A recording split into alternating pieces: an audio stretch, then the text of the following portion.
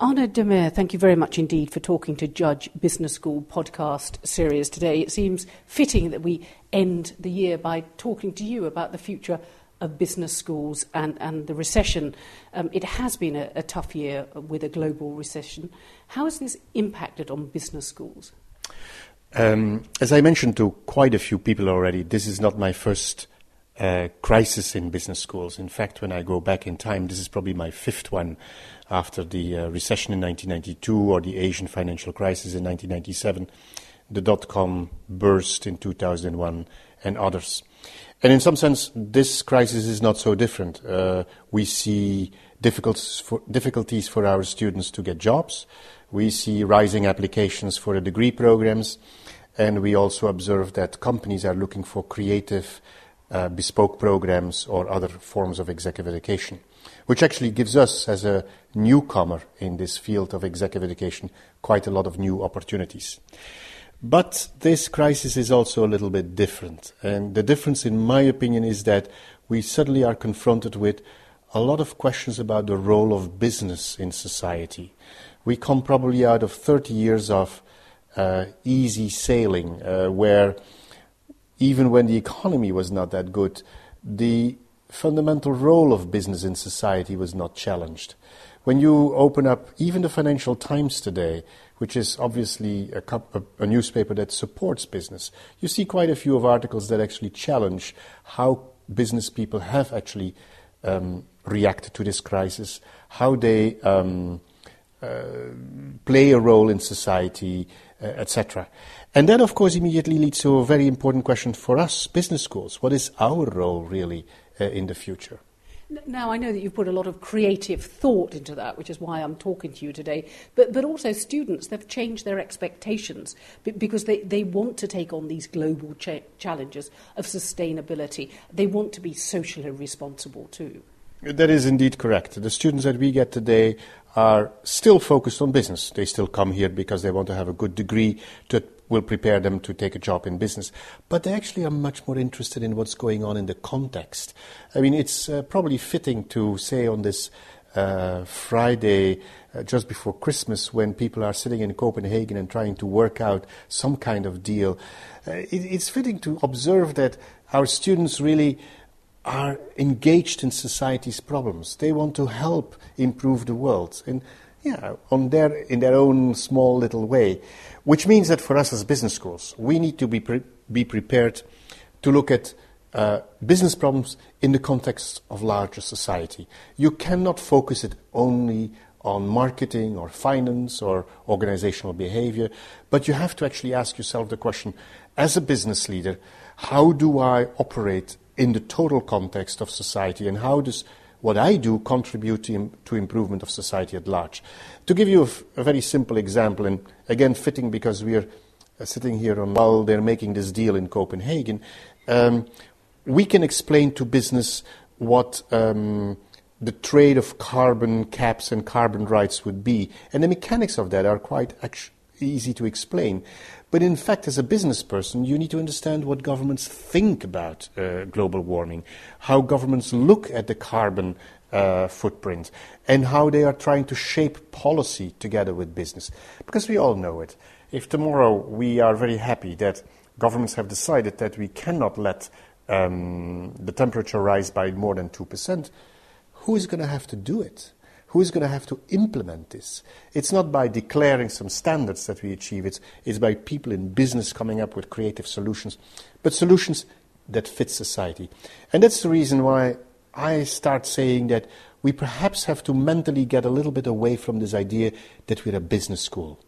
We're a school for business, i.e. we need to provide all the inputs, all the great ideas that future business leaders need to have to operate in that much more complex world. And that indeed is relevant to Cambridge and the role of innovation that Cambridge has always had throughout its history, and indeed its 800th year this year. So your business school is going through that same evolution, is it, Arnoud? It's probably even more than an evolution. We need to actually go quite rapidly towards a new model of what education for business leadership is all about. we're actually in such a great position here in Cambridge, because when I need somebody who talks about ethics or about innovation or about bioengineering or about global warming, I can always find within this university a specialist on it. I can always find somebody who has made that the core of their research interests. Bringing in these people in the business school and integrating them in our business school curriculum, that is actually going to be a real challenge. Not for today, but not for 3 years from now either. We will have to, in the coming months, implement that. And as I said, I think we're so lucky to be sitting here in Cambridge, because we can really mobilize these other people. And then we'll have to be innovative. And you pointed it out. Cambridge is the cradle of innovation in many cases. And that's the good news about this university, that we will be able to experiment, that we will be able to come up with cross-disciplinary cross-departmental solutions, probably, for the problems that our students are wrestling with. Now, you mentioned Copenhagen, and the evolution of Cambridge has always been value-laden as well. So do you think that, in a way, you're a pioneer as Judge Business School in bringing new cultural values into business and looking at the role of business schools and changing? I do strongly believe so. I think we're so well positioned to become that school for business, where you bring whatever the business leader needs to learn. If it's marketing, it will be marketing. But if it's ethics, it will be ethics.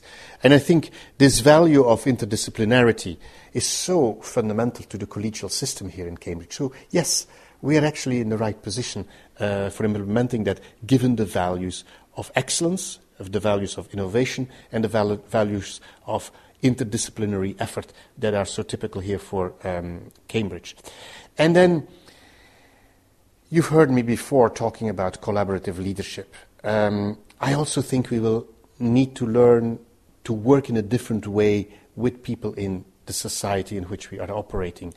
There are people in government or in NGOs or in non-profit organizations. They don't want to be told off by business people about, you have to do it this way, or that's the way you have to manage your organization.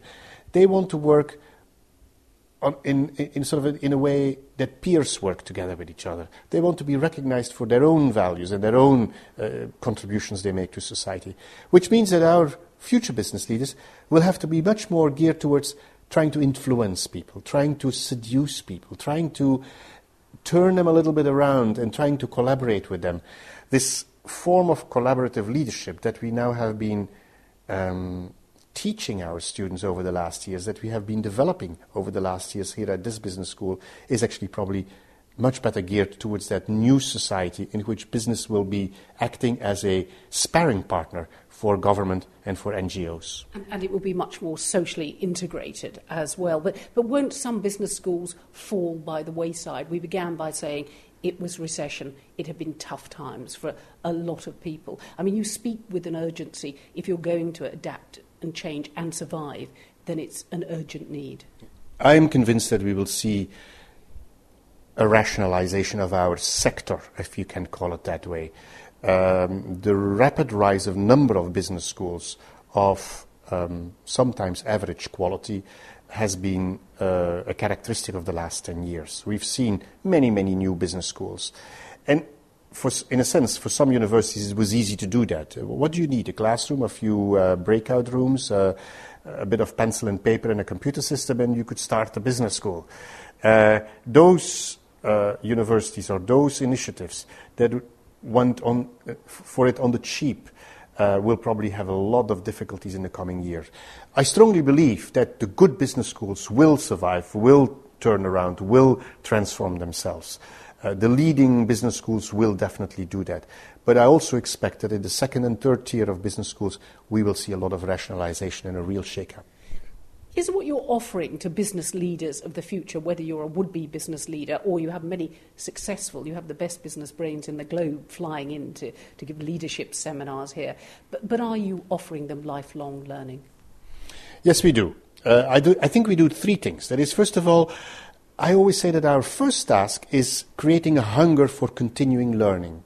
The people that leave the business school here, and I hope that our alumni really do it, but the people that leave this business school should actually commit themselves to a life of learning, continuous learning, trying to enrich themselves with ideas, with new insights. Secondly, I think what we do also during our programs is give them the tools to do so, trying to help them to cope with this abundance of information, this overload of information that society is providing today. And I think we need to help our students to sift through that, as I said, abundance of information.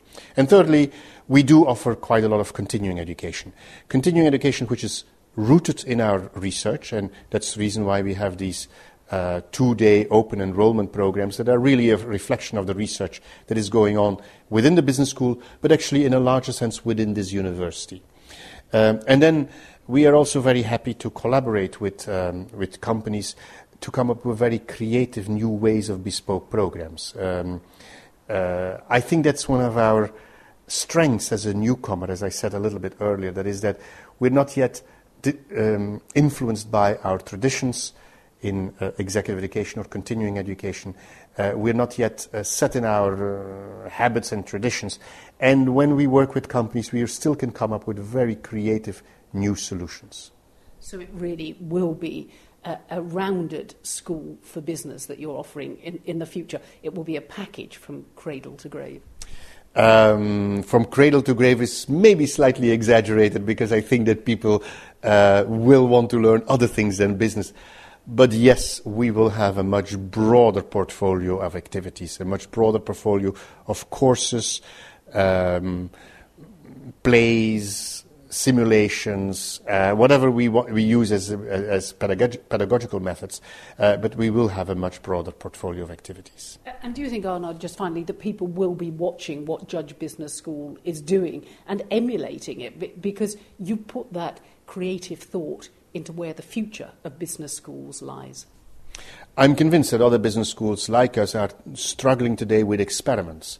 And I say struggling because with every experiment there will be a few that will be successful and a few that will fail. But I am convinced that as the business school here within the Cambridge University, we have a great opportunity to do a bit more of that experimentation and innovation than some of our more established colleagues in the market can do. So yes, I do believe that we will create a few standards. We will not be the only ones, but we will create a few standards for what the School of Business or School for Business of the future is all about. Well, thank you very much indeed for talking to the Judge Business School podcast series today. I look forward to coming back and talking to you in 2010 about where all this innovation has led. Thank you very much. You're welcome. Looking forward to see you.